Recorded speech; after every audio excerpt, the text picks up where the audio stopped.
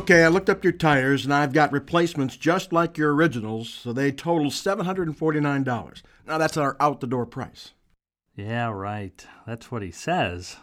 I see him looking at the screen, but I bet he's got a whole bunch of prices for those tires. He's probably starting high.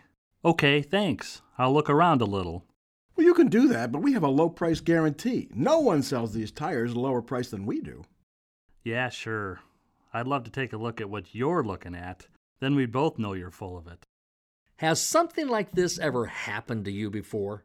Maybe when you were buying furniture or an appliance, or perhaps when you were at your doctor's office.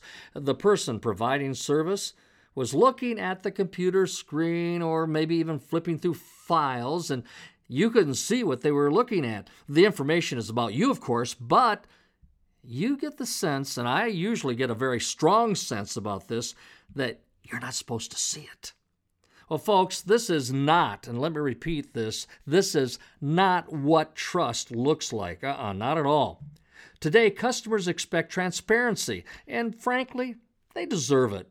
Transparency is an essential ingredient to trust. I remember my last mortgage transaction.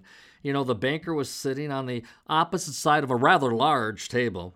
He pulled out one document at a time from a folder, turned them around one at a time, and asked me to sign where he had placed a check mark.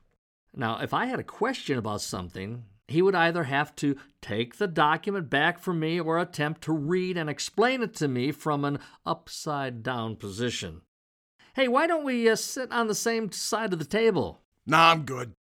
Well, I wasn't good, so I got up, went around to the other side of the table, and luckily, I didn't have to chase him. The point, folks, is this. Get on the same side of the counter as your customer.